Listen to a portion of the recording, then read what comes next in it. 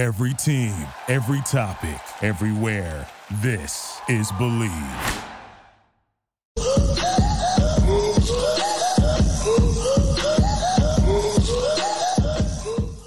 Good evening, Razorback fans. Welcome to the one and only Hawg Talk podcast, live from the Sterling Soap and Roastery Studios. We're part of the Believe and Buzz Radio networks, where you can hear us on all podcast platforms, as well as Buzz 2 106.7 in Central Arkansas. So please like, rate, and review our podcast. And all live shows are presented to you by Arkansas Brewing Company in Ozark, Arkansas.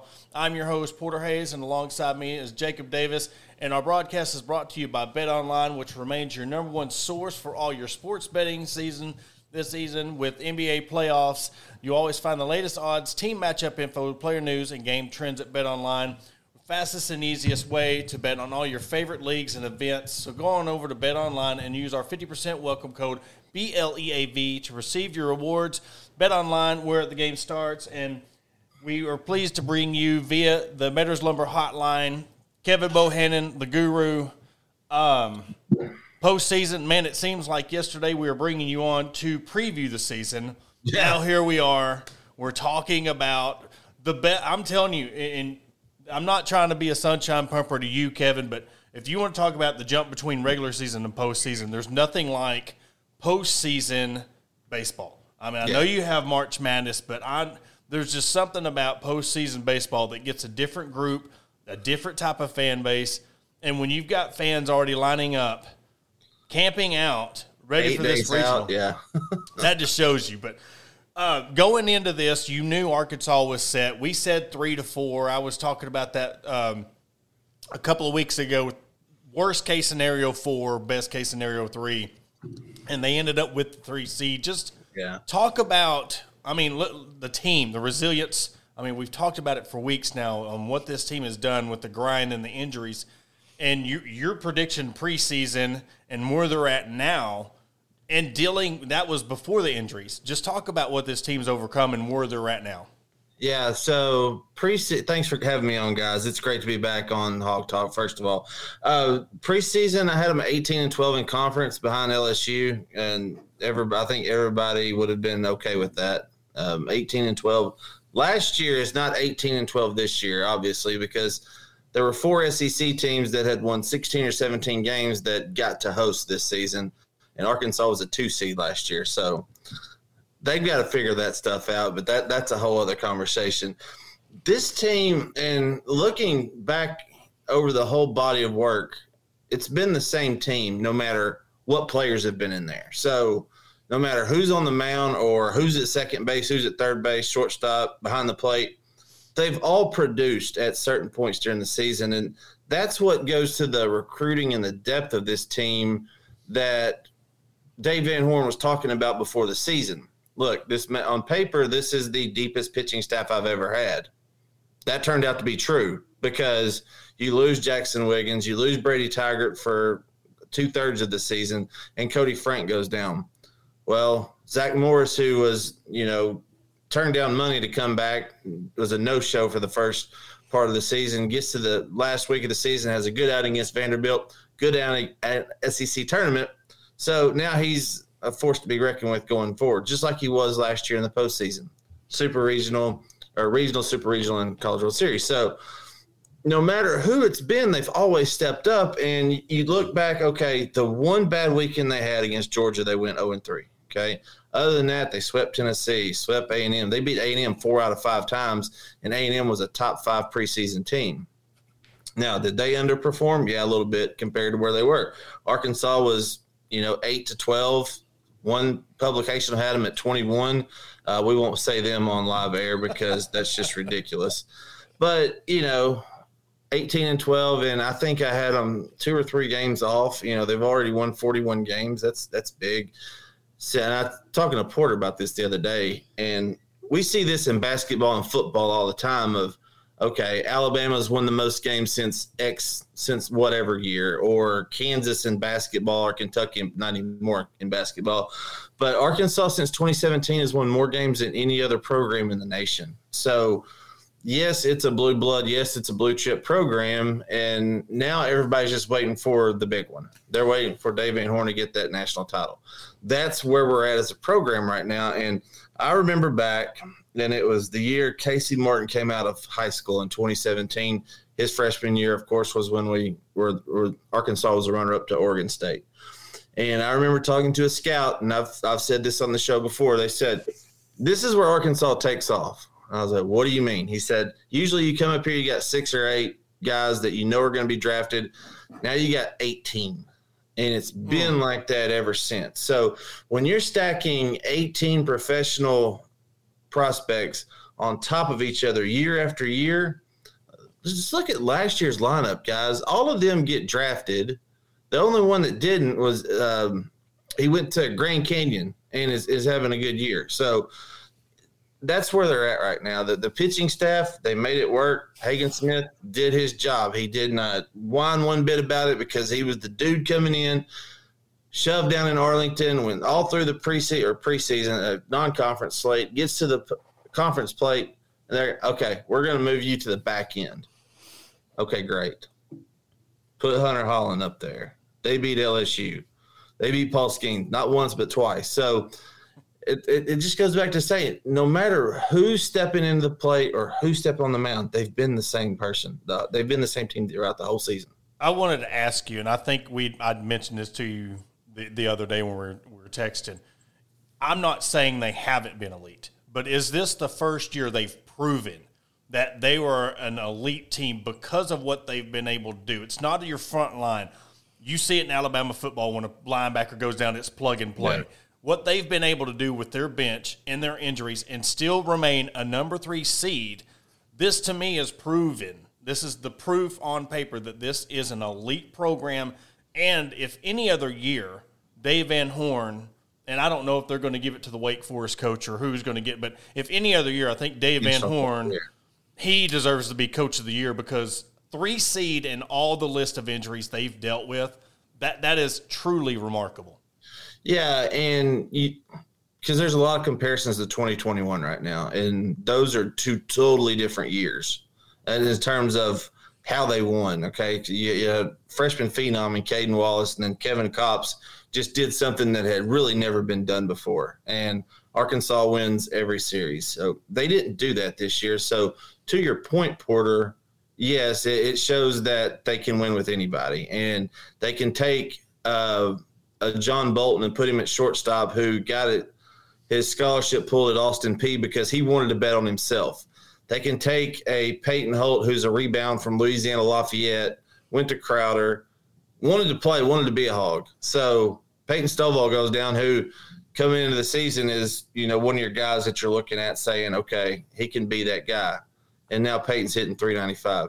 You got Jace Borfin, who started out the first half of the season on fire, which we were all waiting for. Like, all right, he's done it in fall ball and he's done it in the summer at the Cape.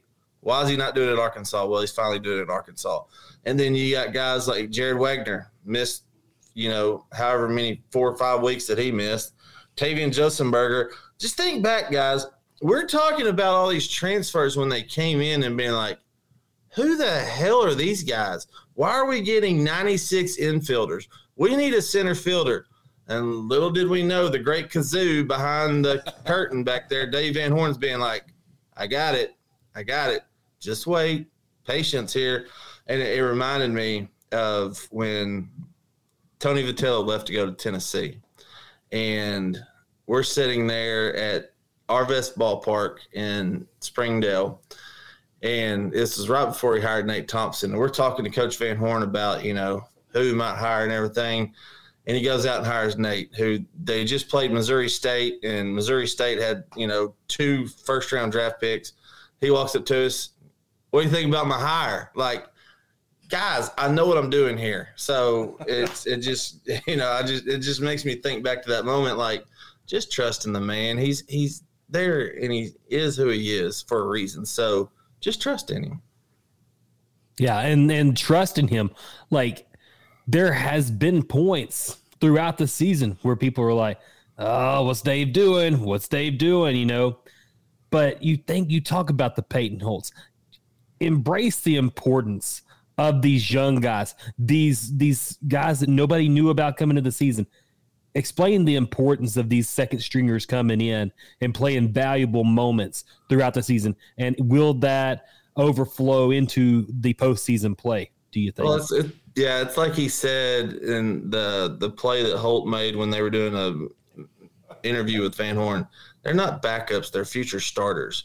Jason Jones, everybody thought he was going to come in and be the freshman that got the most attention. No, it's been Gage Wood, rightfully so. Just because there was a logjam over there and Caleb Calley has done so well at third base that you can't put Jones out there. But Jones has still gotten some reps, had a great play against Vandy last weekend. So Mason Neville's gotten his time, but think of Ben McLaughlin. So Ben's hitting 350. He started 18 games played in 29. Wegner comes back, they insert him and everything's back to normal. And McLaughlin is the guy that's on the bench not getting every day at bats now. He comes in against A&M the other day, one pitch, whack, left center field, scores a run. So those guys always have to be ready, and there's no ego.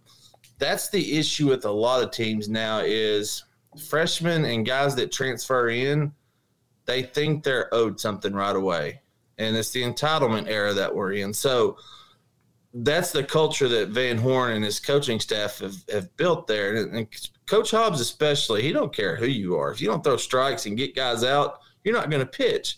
We've seen multiple top 50, top 100 pitchers come in and not make it because they can't hold up to that. They got too much of an ego and they don't want to work. So they go to a JUCO or some also ran school that's not playing anymore this season. So it's a great point to the depth that they've built and the type of player that they bring in.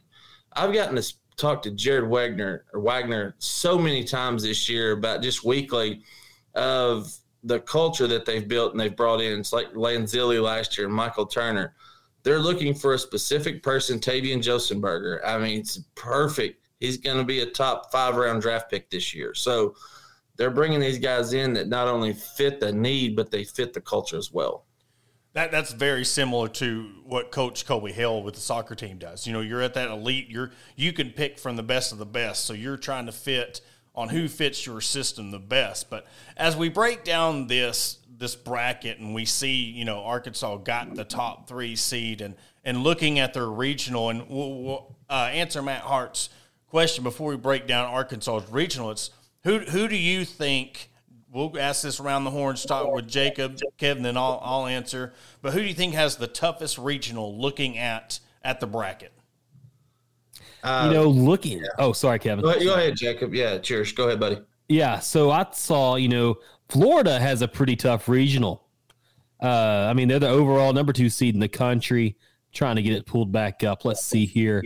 They've got a pretty hard one. If I'm not going to pick Arkansas, it's going to be this one. And let me pull this up. They have Florida A&M, which I think this is the first time that they have been in the show, in the NCAA tournament, and since like 1997. I could be wrong. They have Texas Tech and UConn, which are 2 pretty good, solid teams, I believe. I think if I'm not going with Arkansas, I think it's going to be that one. So I'm going to go to the super regional matchup that the Fayetteville Regional has to face, and that's Terre Haute. So North Carolina, obviously, you know their history. 06, 07, back-to-back, made it to the championship series. But those guys is a 3 seed coming out of the ACC. That's tough. And then Iowa's got the arms to beat anybody in that bracket. So that's a tough one right there. Arkansas on paper, it's tough because they all 4 teams can hit. Arkansas has the lowest batting average out of all those. And, you got a 295, a 320 in Arizona, and the other one's like 303. So, Santa Clara's hitting 300 on the year and 295 for TCU. So they're all going to hit. Now, nobody really pitches anymore outside of Paul Skeens and the Rhett Lauder for Wake Forest. Everybody else has like a 4.6 ERA in the world right now, it seems. But that's just where college baseball is right now. The backspin, the long ball averaging, exit velos with all that good stuff. So you're not going to see a lot of pitching. You may see some high-scoring games in the Fayetteville Regional. But, yeah, that Terre Haute, I could see any of those top three teams winning that regional. And I know I'm going to seem like I'm showing bias for a second, but you look at that Clemson regional, and you got Tennessee, Charlotte, and Lipscomb. But I'll tell you what, Charlotte's no slouch. There's Lipscomb. And they beat Arkansas. And then you got Tennessee. So if that right there. And listen, Clemson's not this would be a different story if you had, say, Clemson was a 8 seed or a 9 seed or a 10 seed. There are 4 right behind Arkansas, and they just, I guess, hey, prove to us that you're a 4 seed. But, yeah, that's a pretty brutal – and I'll tell you what, even if they don't get out of that regional, that's nothing to hang your hat on because Tennessee showed flashes. Charlotte, I believe they beat South Carolina. And then, of course, Lipscomb beat Arkansas. But that's top to bottom. It'd be hard to sit there and, it's not like you got LSU up there playing Tulane. It's 19-47, or whatever. But, that Tulane had to go somewhere, though. And some people had them going to Fayetteville, but they were going to stay in the South. They were going to stay, close to home. Which, the selection committee, and they tell everybody, they're like, look, okay, we want to get them as close to regionals as possible. And 15 of the 16 hosts are in the Southeast United States when you look at the map as a whole. And then you got Stanford out there on the left coast. And they're the only team that's, past the mountain time zone that's, a host this year. So you're going to have teams travel that, qualified from outside of the Southeast United States. So, Santa Clara, everybody's going to have to come over here. Getting 2 teams from California is interesting because it's a different brand of ball out there. And it used to be a lot of small ball, which, Jay Johnson was known for Arizona when he was over there, but they got Chase Davis. He's got 21 bombs, 74 RBIs. He hit one ball in the Pac-12 tournament that I still don't think has landed, and NASA picked it up. They thought it was a missile from North Korea. So that dude could flat out swing it from the left side, and he watch out because that young man, he's going to be a first-round draft pick this year. Well, and then we'll wrap it up with, or not wrap it up, but we'll move on because you put out a couple of great tweets about really breaking down this region and some players for the other teams that really to watch out for and some teams to face. Talk about Arkansas region, and this is not a slouch either. I mean, it really favors Arkansas where they can get somebody, out of Indiana State or, like you said, North Carolina. But how well does this regional face up as we're talking about matchups in Arkansas coming out of this regional? Yeah, so Santa Clara is going to be a tough one right away. They're not going to be a Central Connecticut or some directional school. They're going to play a good brand of baseball, and I've seen some kids over the last few years that have gone on to play at a Santa Clara or San Diego, and those guys play good baseball. So it's going to be a team that they put the ball in play. They don't strike out a ton of guys in their pitching staff, so they pitch to contact quite a bit. They're going to try to get you out. So everything is really similar among these 4 teams on paper, whether it's fielding percentage. Home runs, it's anywhere from 72 to 93, with Arizona having the most and then Santa Clara having the least right there. But, they got a 400 on base percentage as a team. That's really good. So every 2 out of 5 guys is going to get on base. They're not going to, like I said, they're not going to strike out a whole lot of guys. Their strikeout to walk ratio is 2.5 to 1, which is not great. But, out there, they do a lot of contact hitting, and especially in California, they put the ball in play. Everything had put pressure on the team. That's their name of the game. They finished 3rd in the West Coast Conference behind Portland, who's the number 2, and then Loyola Marymount, who won the regular season at 21-6. So yeah, you got it pulled up right there. Perfect. They beat Portland and just went on to win the West Coast Conference title. We've had some run-ins with Gonzaga, however you want to say it.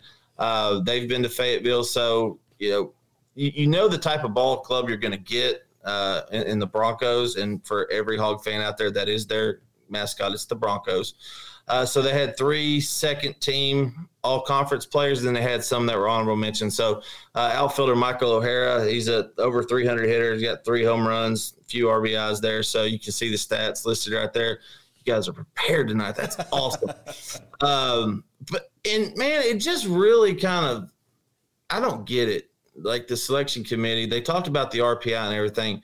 how in the world do you go 12-18 and get in the NCAA tournament without winning it all? Yeah. So 12-18 for Arizona. They're looking at something, but yeah, they got some but they could be looking at the front of their jersey, and that is where also when people look at this region, I know you got to take every game seriously, but they're looking at the front of the jerseys and they're like, oh my gosh, Arkansas got stacked. But then you break down like how you've got it broken down. You're like, oh, well, they're really not as strong as the Arizonas of the past, or TCU's of the past, we don't. But even Dave Van Horn, when asked about Santa Clara, he's like, I don't know nothing. I have no idea. Yeah. But he's honest. He's transparent about it. But I'll go back to Arlington and when we played TCU, and I was at that game, and Cam Brown, who we probably will see in the second game, hard throwing righty. He started against us down there in Arlington. We might see him. He's their number 2. Got to see him since he was 14, 15 years old. He's from Texas. Kid throws hard with a really good slider.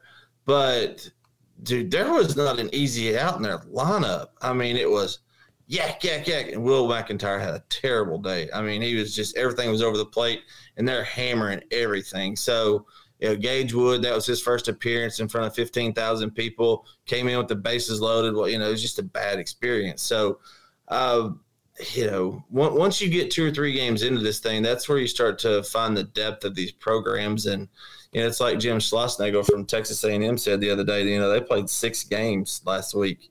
That's a long week. But they had 19,000 left-handers in the bullpen. Nobody likes hitting lefties. That's what they threw against Arkansas. So, there's strategery, as George W. Bush would say, in how you go about winning these regionals. It's, you got to win 3 games, sometimes 4 if you lose early on. Arkansas, they need to go 2-0 because I wonder about the depth coming back to biting them if they lose one of the first 2 games. And then you got a comment by Steve that says if the top of the lineup doesn't start hitting, we are not getting out of the regionals. Thoughts on that? Yeah. I mean, you're going to have guys that are hitting lefties. And, getting Josenberger back and Wagner, they've got games under them now. They've got at-bats. They've got reps, and they're going to be more comfortable out there. And the friendly confines of Baum Stadium goes a long way with players' psyche too. And yes. I mentioned this on Twitter earlier also. So the total attendance for Santa Clara this year is 9,152 fans.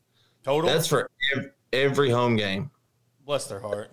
That's not an average. Oh, my gosh. Yeah, so you're going to have 11,000 people there, even on Friday afternoon at 2 o'clock. So the players will be up for it. These guys have played well at home. Hell, there's more people lined up right now outside in the tents than they've had. I mean, they're averaging 353 per game. Jeez, yeah, it was amazing. And so I look at it this way. Yeah, the top of the lineup needs to hit to win it. They don't need to hit every game. Yeah. You're not going to have it. If you have a game where everybody's on, it's going to be like Stanford last year in the College World Series. We beat them 17 to whatever and ran them out of the park. So they'll get past Santa Clara. I have no problem with that. I think they start Hunter Holland. Of course, I don't know that. Coach Van Horn maybe be like, okay, Hagan, go get us a win. But I think they're comfortable in starting Will McIntyre. I don't think they will because I think they like Will McIntyre in that role where he can throw 3 innings twice in a weekend because he did it this past weekend, and he'll do great at it. I think he's settled into that role now, and you got 3 really good starters in Smith, Holland, and Tiger.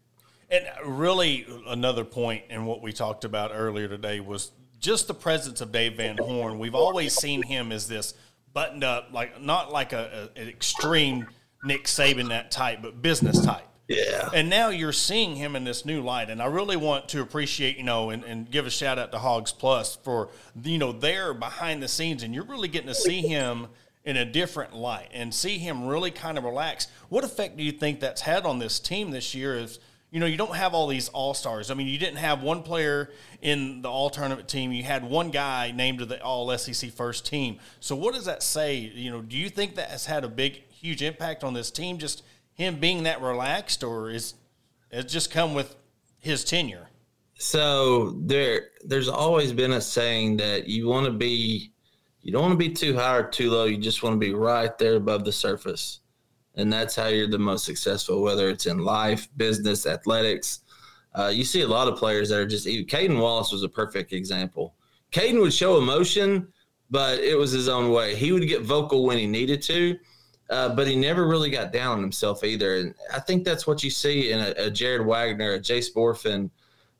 Slavens is a little bit more vocal, but – the pitchers, they always have the adrenaline flowing through them, and we're a different breed as it is, so don't worry about pitchers when I say that. But I think it's a reflection of that coaching staff, and Coach Van Horn kind of, and he would be the first to say this, he's kind of mellowed out over the last 4 or 5 years. He's not the drill sergeant that he came in because he runs a hard program. You have to be mentally tough to play for that man. And that's where these guys get the mental acuity to come out there and do their job every pitch. It's not every inning, not every game. It's every pitch. And that's how you get to number 3 in the nation and win the most games in the last 7 seasons. And you talk about the mental side of things. Kendall Diggs is 7 for 16 with the bases loaded and 24 RBIs. Yeah. Isn't that incredible? When you could not rattle the kid. I mean, he had the opportunity during the SEC tournament to have gone ahead against Texas A&M and make the finals. But what do you think Kendall Diggs' impact is so far as coming in as kind of a, raw freshman, then turning in that showed the explosive ability? Do you think that carries over into the postseason? There is so much growth between a first and second year player that I don't think the casual baseball fan realizes it. Look at 2014 to 2015, Andrew Benintendi.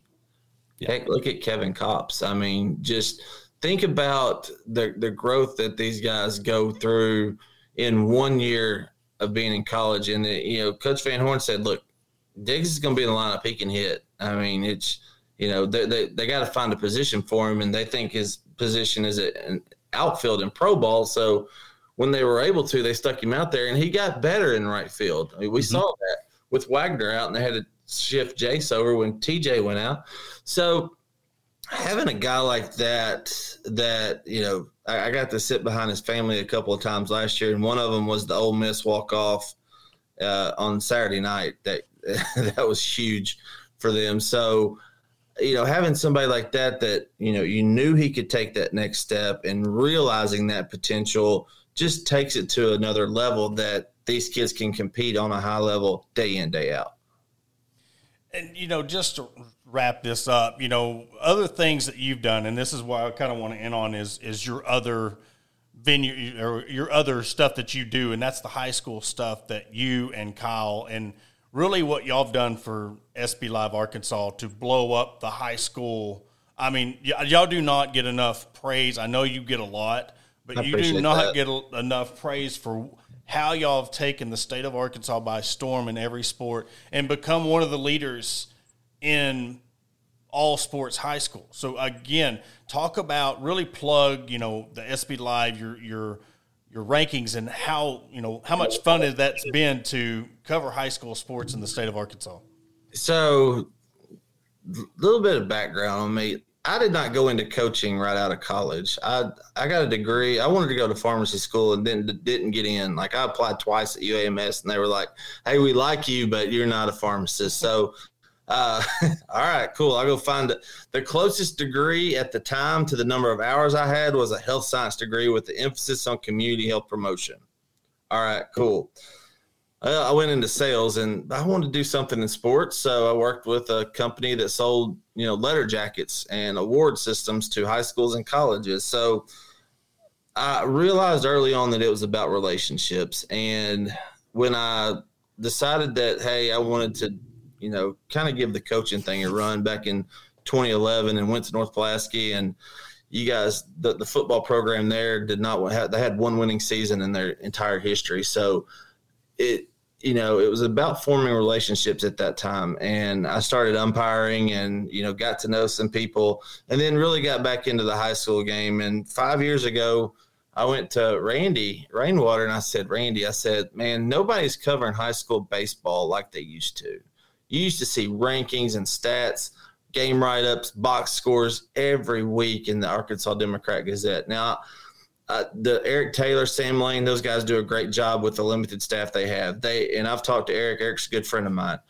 They just don't have enough manpower to do what they used to do back in the late 90s. So, I went to Randy, and he was like, look, you come on. I've never been on radio a day in my life. So he said, look, I'll teach you that. You just talk what you know. So that's where it started. And Nate Olson gave me the opportunity because I was doing just freelance for the AP. Just, hey, here's some rankings. Know some guys around the state that cover it. PBR had done a good job at the time, but they're a scouting service. They're not a media outlet. So we wanted to get these guys, these student athletes, noticed on a level that is worthy of their talent. And that is at the core of it all. So being able to do that is something that I take great pride in, and knowing that I've been able to see these kids grow up from, a Casey Martin, Caden Wallace, Jackson Wiggins. I know he's from Oklahoma, but he's a Razorback. And you've got some exciting guys coming to Fayetteville in the next couple of years, and the train is not going to stop rolling down the tracks. But, Scorebook Live has done a great job of giving a platform for feature stories, not only the rankings and, the All Arkansas teams that will be out next week, but the feature stories. So you get to know what these kids are like off the field and the accomplishments that they've made, the 4.2 GPAs, the 36 ACTs. Drew Grumble's going to Johns Hopkins on a full ride scholarship next year from Episcopal, wow. And Johns Hopkins is ranked number 1 in Division III this year. They were 39-4 at one point. So getting to see stories like that is why I do it. And I do it as a side job. And that's, it's Amber, my wife, calls it more of a hobby because it's a passion. It's not work at that point, putting together the stats and putting them in AP format the way it should be done. Yeah, that's work. But, getting to see some, and our All Arkansas team will be released this next week, but I'll give you a preview. The first team outfield, there's 5 outfielders, and I set it up just like a showcase program. So you got 5 pitchers, 5 infielders, 5 outfielders, 2 catchers, and 2 utility players. So you got 19 kids on the first team, 19 on the second team. The first team outfield, five players. The lowest batting average was 478, and we're talking 5A, 6A, and you got some mixed in. The first team pitching staff, the highest ERA was 1.02. And 90 strikeouts was the lowest total. So, and these kids, they love the recognition and they need it because it helps them. It helps their psyche a little bit knowing that somebody's paying attention. It gives them purpose. Yeah, it gives them some purpose out there besides getting a certificate that says, hey, you got all state. Yeah. They're going to be able to save their clippings. They'll save their screenshots. Yeah, exactly. You know how old we are now. So that's what they'll get to do. And, I love talking to people, and I ask them all the time, what do you want to see more of? What do you want to see this thing grow into? Because I think it's just in its infancy stages. Kyle and I talk all the time, and, we've become great friends over this because we're partners in this, just like, the 4 of us were at one time. So we've been able to help this thing grow, but it's, Michael Jordan wasn't satisfied with just one title. It's what's next. And that's what Tommy Richardson at Woodlawn always says. He's got his 9th state title, his state championship. And his motto is, we're just figuring out how to win the next one. So this year was better than last, and next year will be better than this one. Well, K-Bo, again, it's always a pleasure to have you on. I mean, no one breaks down baseball, any level than you. I really enjoy like the text messages of just you see your passion when we're talking and stuff, and that's what I love about what you do, and that's why we always do this. But again, appreciate you coming on and breaking this down. We'll have the podcast uploaded in the morning if you didn't get to catch this live show. But K-Bo, we'll definitely have you on, and hopefully we'll be talking next week or the week after about Omaha. 2 weeks, we'll be going to Omaha. So, we'll come on and break down the Elite 8 at that point. Yes, sir. I appreciate you, man. Thanks, guys. Thanks, Kevin.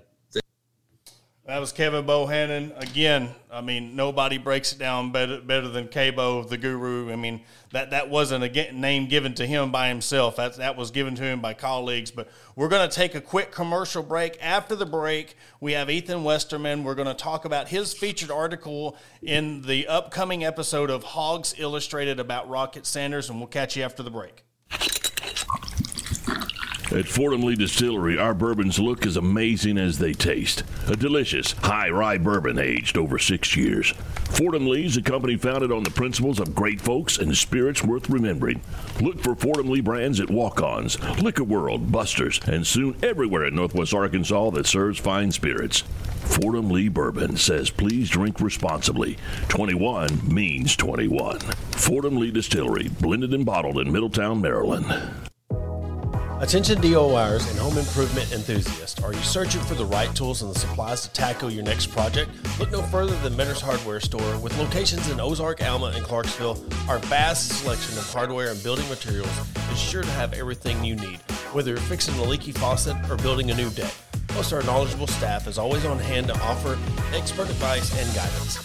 And with our competitive prices and convenient online ordering, Mentor's Hardware Store is your one-stop shop for all your DIY needs. Visit us today and let's build something amazing together. Shelby Taylor Trucking serves all your timberland needs in South Central Arkansas. With over 50 years in the industry, Shelby Taylor Trucking has established themselves as trustworthy leaders in the industry. From planting to harvesting to hauling your timber, Shelby Taylor Trucking is ready to serve you. Follow them on all social media platforms at Shelby Taylor Trucking. Learn more by visiting their website at staylortrucking.com. That's staylortrucking.com. Searching for premium brewery products that will take your daily routine to the next level? Look no further than Sterling Soap Company. Our handmade soaps, aftershaves, and balms are made with only the finest ingredients that give you the ultimate grooming experience. With a variety of scents to choose from, there's something for everyone. Plus, our products are crafted in small batches to ensure the highest level of quality.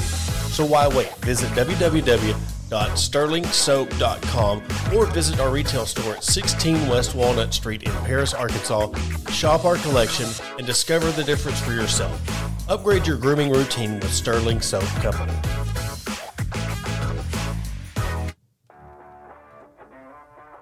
McCoy Tiger Drug Store of Sheridan, Arkansas has been the top pharmacy in all of South Central Arkansas since 1895. They were also the 2020 Good Neighbor Pharmacy of the Year. They not only fix you up with your prescription with timely and friendly service, but also an elite gift shop. All your OTC needs, baby and wedding registries, tuxedo rentals, and much more. They're located at 821 North Rock Street in Sheridan. Give them a call today at 870-942-5121. And we welcome you back to the Hawg Talk podcast, and we go back to the Meadows Lumber hotline and bring in Ethan Westerman. Ethan, your very first article gets to be the feature story of Hawgs Illustrated. Couldn't be more proud of you. And just talk about, the article itself and what went into it, and just how much fun was it being able to put this together? Yeah, it actually wasn't my first article for Hawgs Illustrated. It was my first. Actually, no, it was my second since I've joined full-time. I wrote a football one for the edition before, but this was my first ever cover story to write. So that was pretty cool. Whenever I was just freelancing, I wrote a few stories over the fall. I did a scouting report each week for it. So it's funny because I've really covered football mainly in the fall I did for Whole Hog Sports, visiting locker room report. I'd go to the press conference for the other team. But aside from that, my only experience with football, with college football, was writing for the magazine. So it's kind of been, it's been a really cool outlet for me. Hawgs Illustrated magazine. I'm actually wearing the hat right now, by the way. I'm outside because I was getting my cardio in. Have to do that with the weather like this. Well, you said you're walking around campus, so that gets you cardio enough as it is walking up and down the school, the campus. It was just going to be walk. I ended up running, so I'll give myself bonus points today. But there it is. Yeah, that was the cover story for our football preview magazine, which it was really cool because we sat down and kind of discussed kind of trying to roadmap what the football preview would look like a few months ago. And it's just kind of cool whenever you throw ideas out there on the board and then to see it all come together the way that it did. Like, you know, it's really cool whenever you see something go from just an idea to, you know, that right there, which just to give you a little, to put a little emphasis on, you know, I guess how cool the story was to me. I feel like at this point of just having done a lot of writing and stuff and, you know, have my feet wet a little bit in every sport, it's kind of like strange. I feel like at this point, whenever something just kind of like is a wow moment for me anymore, which is sad because back, like whenever I first started covering this stuff, like there was a lot of those just wow moments. Like, I won't forget the first time I attended, like even like the Blessings Golf Challenge. Whenever I went to that, it was a wow moment because I'd never covered anything college before, but I felt like kind of in the past year with just a lot of the stuff I've covered, I lost a little bit of that.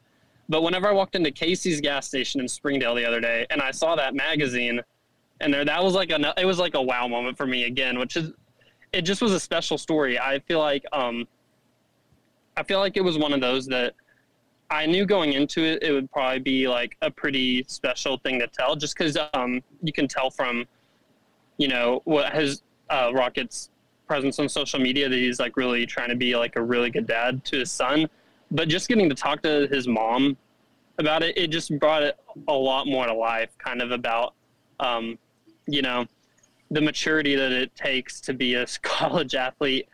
And especially, I mean, just at his level too, with what all he's got going on, to be as mature as he is. So yeah, it was a really special article for me just because, like I said, it was like one of those new wow moments just as far as like seeing it all come together. If you haven't read the story, I just kind of the way the angle I took on this was I gave a little, I mean, going into it, all I knew was I was going to write on Rocket being a dad. But after talking to him and his mom a little bit, I was like, I got to take things back and I got to go back to whenever Rocket was a kid, and talk a little bit about that. So got a chance to talk with his mom, learn a little bit just about his upbringings. You know, he wasn't even a football player for a lot of his life. I don't know if y'all know that, but he thought he was going to be a hooper. And he was really, I went and watched his huddle highlights of him playing basketball. He was really good. I mean, his mom told me, she was like, oh, he would have gone somewhere with basketball had he kept it. And I believe it. I was watching, I mean, I know huddle highlights only give you a sample size, but I mean, some of the highlights I was watching, I was like, man, dude, you were really good at basketball. But it's crazy because he actually just ended up playing football. He played youth. That's actually how he got his nickname Rocket, was like youth football. But then he quit for a while. And in his 10th grade year, he was like, I want to, his older brother was going to be a senior on the football team. He was like, I want to make some memories with my brother and play football. And he got hurt.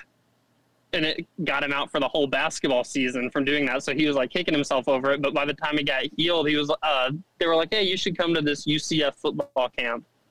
And he went there and just took off from there. But it's just it was kind of crazy just to hear his whole background about how he's even at the level that he's at and what all he's gone through. And, you know, part of his story is that he was raised, like, for most of his childhood, it was just his mom kind of in the picture. He has a stepdad who he says is awesome now. So he didn't want to like downplay that, but he just let me I think I documented it pretty well in the story, just that his mom really carried the load for them a lot whenever he was younger. And he, so now it's like his mom's very important to him. And it's kind of cool to see how he's taking how good of a mom she was for him into how good of a dad he's wanting to be for his son. So it was a really cool thing to do. It was also neat because the time of the interview, whenever I did it, was right before, you know, I think it was during finals week maybe. So it was right before, you know, get a little bit of a break.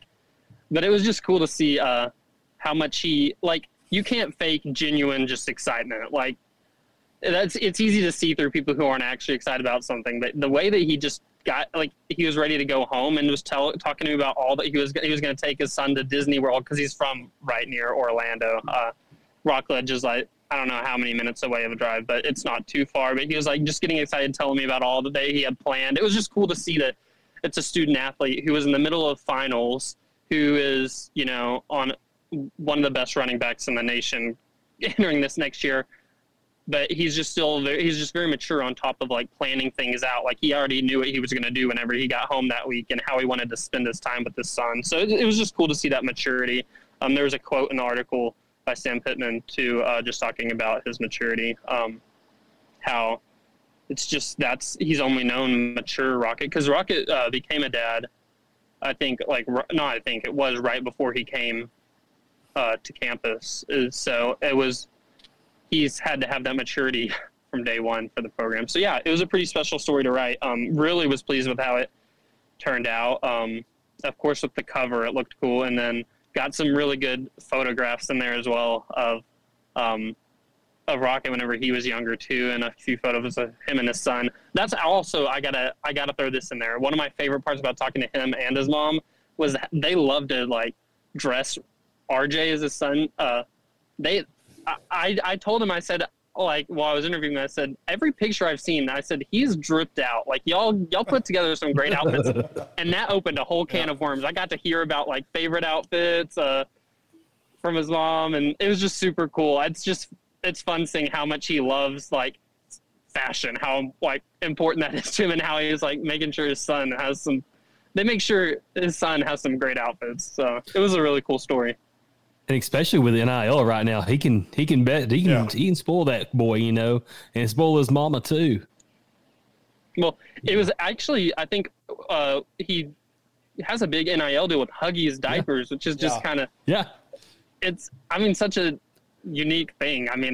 It's just cool to see Rocket, getting on a short little commercial endorsing a diaper brand. It's just he's fully embraced being a dad, and it's cool to see because a lot of people in his shoes wouldn't. There's a lot of people who are his age who don't really have anything to do with their child at this point, and he's doing everything that he can to be a big part of his life. So, and it was also cool to hear just how he's thinking. He's just really mature. That was my main takeaway from talking with him, was just very mature, how he's thinking about things, how he's very long-term focused on like what he's doing now. And like the decisions he makes for his son is very long-term focused. Just trying to make sure that, because he hates being away. He FaceTimes all the time. He just hates being away from him. So doing all that he can to, set up for the future. So, kind of talked about what you got, working on now, especially with football approaching and summertime and where everybody can find, the Hogs Illustrateds on shelves, what stores they're being sold at. Yeah, so fun fact, I'm learning this as we go as far as like where you can find them. I found Casey's because I saw it and I was like, that's really cool. So I know that for a fact, a lot of them in Northwest Arkansas. I don't really know like statewide or other places, like what all other places have them, but it's for anybody that's wanting to access it. You can access it online, purchase a subscription to it. Just if you go to the Hogs Illustrated website or Whole Hog, you can click on, there's like a Hogs Illustrated button at the top. And it's pretty easy to subscribe. My mom just did it, so that was kind of cool. There you go. She saw my story and she's like, subscribe. So that was neat to see. What's cool about the subscription is it's $17 a month, but it will get you access to not only Hogs Illustrated, but like to all the stories we do on Whole Hog, and stuff like that. Like anything that's kind of associated with our Hog Sports Network, the bundle, all that's what the subscription is for. It's for everything. And so, but I think Hogs Illustrated it's really special to me, our editions that we do, because it's just such unique content. Like we don't put the stories that are in there are unique to Hogs Illustrated. Like you don't see it anywhere else. And so I've got some of my favorite stories I've gotten to write have been for Hogs Illustrated. I'd say maybe my favorite story I've ever written was this past fall. I wrote one on Michaela Daniels on the basketball team and her military upbringing, and that was just so cool, talking to her parents about that. It's just it's really unique content we put in there, the feature stories and everything we do. So, yeah, Hogs Illustrated, a magazine. You can get it online. I know if you have an iPad, it's really nice because it's like, it feels to me like whenever I read it on an iPad, like it feels almost like a real magazine just because it's so big. The pages can read it super clearly. So yeah. Well, Ethan, I know, but when, football comes around, we're going to have you on, when you start breaking down summer practices and stuff and what you're seeing, and really looking forward to, I can't believe, postseason baseball's here, but I know right around the corner, I know we're starting the countdown to football season. So really looking forward to having you on every week to really break that stuff down. And, of course, when the football season, gets here, breaking down post-game and really talking about the outlook for the team ahead. Yeah, I'm excited it's kind of a weird time of year, I think, for everybody. Of course, baseball with College World Series and everything, or I can't, probably getting ahead of myself saying College World Series coming up with the NCAA tournament coming up. It's like, there's still stuff going on, but it's a weird season for me because, I've been covering the women's basketball and softball and all that nonstop. And I did high school football this past fall. It's the first time since August I've just been kind of okay, what am I, what's going on? Embrace it. So it's kind of funny because I'm ready for, I don't know if I'm breaking up. It is a little bit, but that's all right.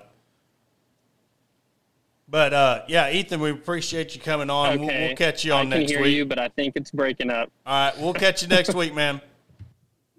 That was Ethan Westerman. Again, one of our good friends. I really enjoyed covering the women's sports with him and stuff, and an up-and-comer when it comes to writing. And I'll tell you what, he's been thrown to the wolves, and he's done the most with it. And I'll tell you what, he's one of the hardest workers I've ever met when it comes to doing that. But, Jacob, I guess we'll wrap it up with just thoughts of the baseball. We'll go back to the baseball and talk about, this regional and a potential – super regional, and what are you looking forward to the most when it comes to this weekend and potentially next weekend? Yeah. So I'm really looking forward to seeing the potential matchup, maybe the rematch between TCU and Arkansas. If TCU didn't get bounced in early on, that would be a blessing in disguise because I feel like TCU, they've been up and down the stretch of the season out of the Big 12. Really think Santa Clara could they have a little bit of pop, just like Kevin Bohannon said. I'm really interested to see who starts. I think Hunter Holland may have the opportunity. That's what I've heard through. Not through the grapevine, but I'm saying I feel like Hunter's got a good case to start. He's been the most consistent pitcher all season long. And I'd really like to see Arkansas matched up against Arizona. They've been winners in 9 of their last 14 games. Big victories. They had a victory over Tennessee this season, Michigan State, USC, and several other, I think Oregon State and one other top 25 team. So they're not a slouch either, a 3 seed. So I'm really looking forward to seeing what that game may look like as well. As far as the very next week with the Terry Hott, potential matchup with those guys. I think Arkansas has a favorable matchup. If Indiana State or Iowa, whoever comes out of that regional, I think Arkansas is set up to have a absolutely incredible super regional. I really hope that's the case, and hopefully Arkansas gets it done and taken care of on Sunday. Like we were talking about with Cabo, and we've mentioned previous episodes of just how business-like this team is, but laid back. They're not stressed. They're not tense. They don't feel like it's a Omaha or bust kind of season, whether Absolutely. it be or not. But they're treating it like one game at a time. And I think, all right, now's the time to really turn the jets on. They've shown us, they've proven to everybody what this team is. They've proven to everybody that this team belongs in Omaha. They belong, and I said this, I believe it was a month ago, when I said it would be a team like this that would win the College World Series. And I'm telling you, the way things are set up and the way they're not taking anybody lightly, and that's from playing in the SEC. I know everybody says SEC is the best in all the conferences, but I'm telling you, the grind of playing, it's not like football. You're playing them once on a Saturday. You're playing the top teams in the country. Friday, Saturday, Sunday, Friday, Saturday, Sunday, Thursday, Friday, Saturday, and mix in a Monday, and then you're throwing in a midweek game with, Little Rock and, Lipscomb, who's in the tournament, So this team is very well seasoned. They're ready to go, and I think it's time to take care of business.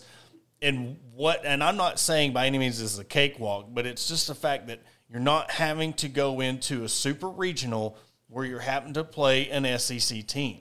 And I know there's a lot of SEC teams that make it to the Super. But I wish there was a way to try to, because honestly, let's just face it, it's not fair to the SEC teams to go through the schedule and then you bunch a couple of them against each other in the Supers. I mean, so it's almost like, but with how many make it, I mean, I know it's inevitable they're going to match up, but it just seems like a lot of these teams, you look at the Auburn, I mean, say Auburn and Tennessee come out of their region. They're a matchup, a super regional matchup. But, yeah, it's nice to know that you could either have Iowa, North Carolina, Wright State, or Indiana State coming to Arkansas next weekend, but you got to take care of business first. And I'm telling you, it's all about, you look at the team this year. This was a team, you look at the injuries, didn't think they would be in the spot they are. So you can't take Santa Clara, Arizona, or TCU, none of them, because this is postseason.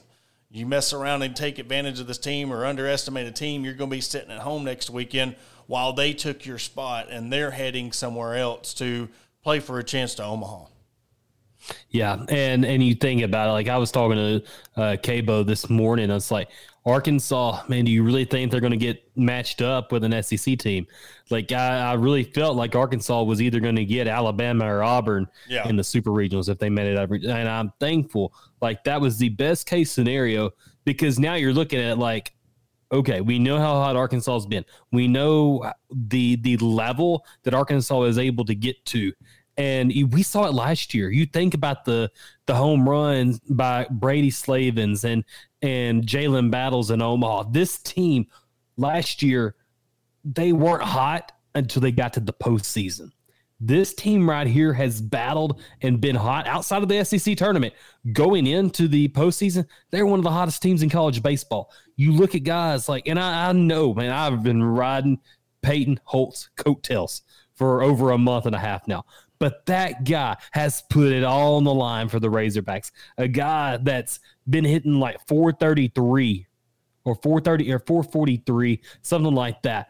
One home run, 17 RBIs since he was inserted in the starting lineup, and made some exceptional plays, whether it be the diving stop against A&M to throw it first to get the first out in the ninth inning, or whether it was Peyton Holt turning and faking a throw to first in the SEC tournament and throwing it back to third base instead of making a double play. Like, guys like these guys have high IQs and they're playing out of their minds right now defensively. And I think, and I know there's some comments earlier that, are concerned about the top of the half hitters, whether it's Jared Wagner, whether it's Tavian Josenberger. Those guys, they were hot at the beginning of the year and they were consistent throughout the year before their injuries. I think, and we've seen it. We've seen pop and like Jared Wagner hitting a home run or the grand slam in the SEC tournament to beat A&M. They are just right there. And I think once they get past that wall before or after their injuries, Arkansas is going to be a team you don't want to face in Omaha. Yeah. And that's the thing.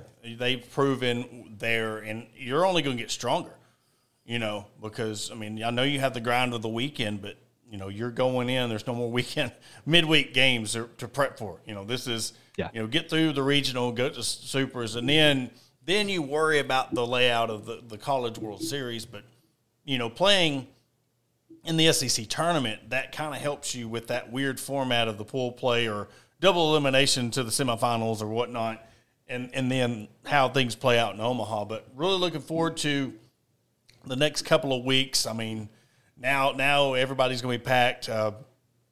Poor Santa Clara, 9,000 for the whole season, and they're going to be seeing, at least 11,000 in one 11 night. or 12 in one night. So that's going to be interesting to how their take on the crowd. But it seems like every year they get one of those teams that just come in and they're not used to having the fans, and they're about to experience SEC baseball. But, yeah, this is without, I don't want to jinx anything, but I just have a special feeling about this team because it's a hardworking team that they've had to rely on each other to get to this point.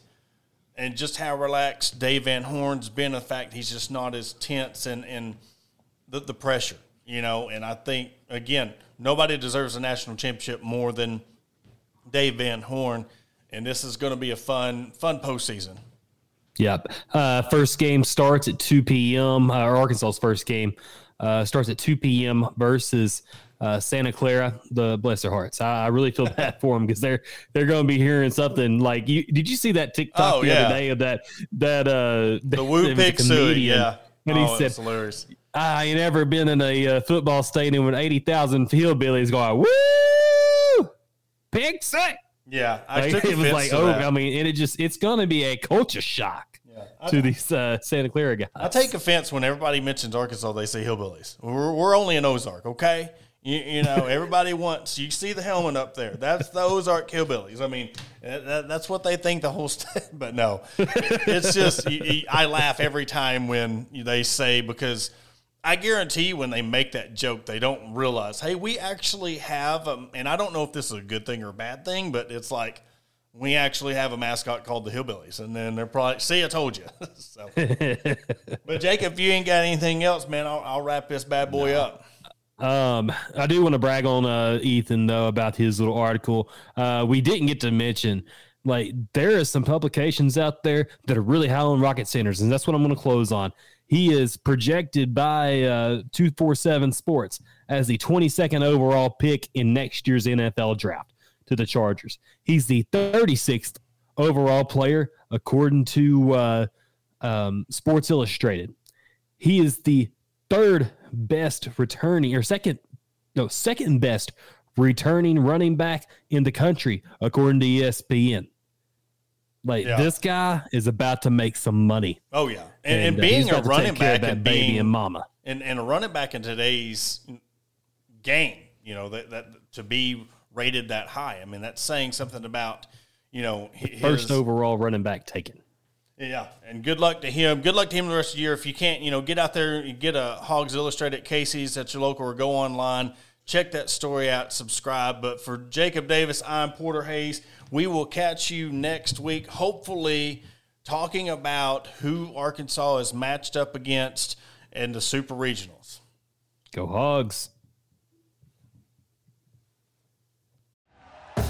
Thank you for listening to Believe. You can show support to your host by subscribing to the show and giving us a 5-star rating on your preferred platform. Check us out at Believe.com and search for BLEAV on YouTube.